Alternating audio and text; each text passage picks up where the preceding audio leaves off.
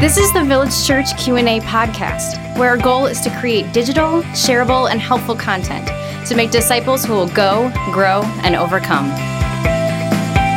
Welcome to the Village Church Q&A podcast. Pastor Tim and Pastor Michael with you. And we have a question today, listeners, that it was very popular years ago, and it's kind of growing back in some kind of popularity as well. So our question today, Michael, is soul sleep real?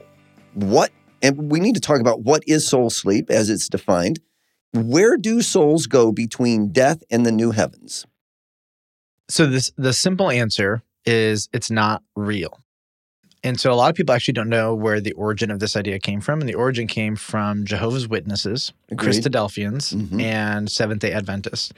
Its primary origins are actually from the cult side of things.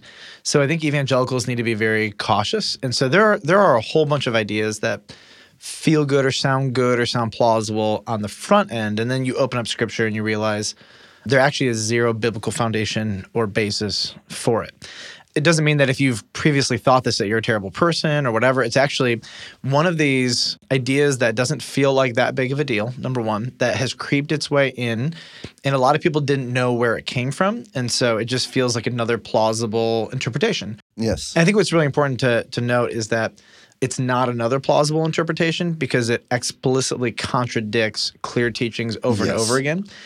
So basically, soul sleep is a belief that after a person dies, his or her soul sleeps until the resurrection. So you go to bed at night and you have no actual conscious awareness of what's happening in the night. You might have dreams, but then you wake up and all of a sudden it's 8 or 9 hours later, Yeah. And that's the idea, is that when you die, you go into a state of unconsciousness and then you awake in the resurrection. Somebody might say, okay, why would anybody make up something that contradicts the Bible, I can tell you that cults are motivated demonically to consistently and subtly undermine the authority of the clear teaching of Scripture. One of the things that I think that Satan loves to do, and which everybody just needs to be aware of this, Satan loves when there's a clear teaching of Scripture, and then all of a sudden there's 400 interpretations. Yeah. Where 398 of them could be absolutely impossible. But when you hear somebody say, look at all of these interpretations, it must be a gray issue. That is not actually the case. Not at all. There are so many issues in Scripture that are actually cut and dry, and the historical church has had a clear, consistent perspective on it. And in this day and age, you can find 100 or 400 perspectives on any singular question. I think there's value in looking back at the historical church's response to this and say, no, for millennia, we've basically been on the same page. It wasn't really until some of these cults came in and injected new ideas. And a lot of Christians, as these ideas trickle down into maybe some of the pop culture discussions, aren't aware of some of their origins. And so I think we need to be very cautious whenever we say, well, there's so many different interpretations, and so we can't really know the truth. I don't buy that for the majority of issues, especially for this one. The reason people might come to this conclusion is that there's a New Testament word when somebody dies. It basically says literally they fell asleep. Which is a euphemism. It's a euphemism. That's all it is. It's a way of saying they died. It's a way that a culture neuters the power of the word. So when somebody dies, we'll say, when did they pass away? Pass away. We use that term pass away just the same as the early church did or the Greeks did about asleep. It's culturally rude to say, when did they croak? Or when did they die? It's very terse. It's very hard. And so you find these, subtle, kind ways to say the same thing. Every single experience in Scripture, from Jesus' story of Lazarus, which you could argue, is that a parable or a true story? Doesn't matter. Doesn't matter. He's giving it as a point of reference for how things function, and there's consciousness. There is so many scriptural passages that point against this. I mean, I'm thinking about King Saul going to the witch of Endor, and he summons up, who of all people? Samuel.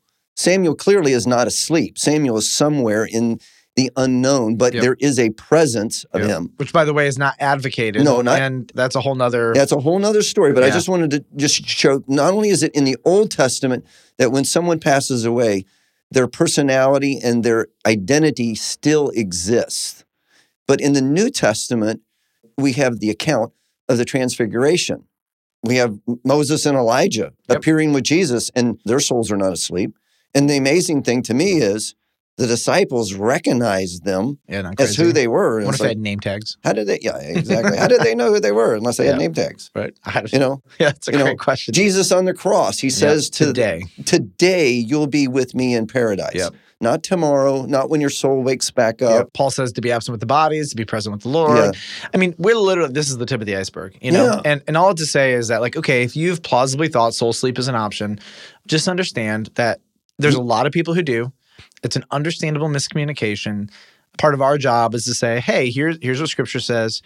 Here's the root of some really bad ideas. And there are a lot of really great, innocent people who have thought a lot of really wrong thoughts. Yes. And then at some point in their life, you know, somebody opens the Scriptures and says, no, this is actually what it says. And so thankfully, I mean, what I love about this isn't gray. It's actually very clear. Very clear. And you will regularly find that cults will do the same thing over and over again. They will take crystal clear issues in Scripture, pervert them, and make you doubt what you know. Yeah. And that's why they're a cult. That's why we don't have a high view of them. And this is actually a really easy one. But here's what that means. The moment you close your eyes to death, you are alive in Christ. Yeah. And you are alive with Christ. You are alive in the presence of Christ. It's a very cool reality.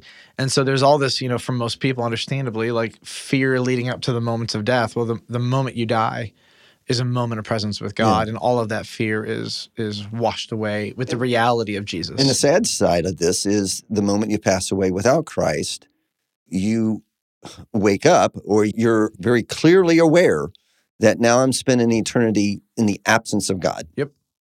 Which we call hell. No one's sleeping there either. So soul sleep might make me feel better about some things, but actually it doesn't. Like I've tried to figure out, like, why would a Jehovah's Witness come up with this doctrine? It's not comforting. It's not helpful. It's not interesting. There's no like benefit. Yeah, to me, it is just one step removed from purgatory. Yep.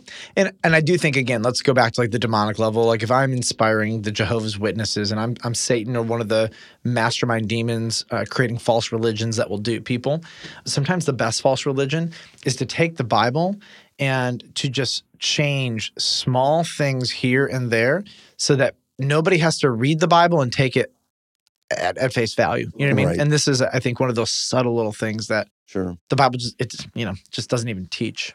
You take a word and a euphemism, you take it out of context. And so that being said, if you have believed in soul sleep and you love Jesus and you're not a Jehovah's Witness, Look at the Scripture, see what it says. yep, don't let it like be a discouragement to you. Just change your mind and agree with That's right. the Bible. And I still find regularly there are things that I thought were true, and then I'll be teaching and I'm like, Yeah. that wasn't accurate, and I need to do better and change. Goodness gracious. All right. So let's go at the question that we'll have next time, which is, when we're baptized by water, do we receive the Holy Spirit at the same time?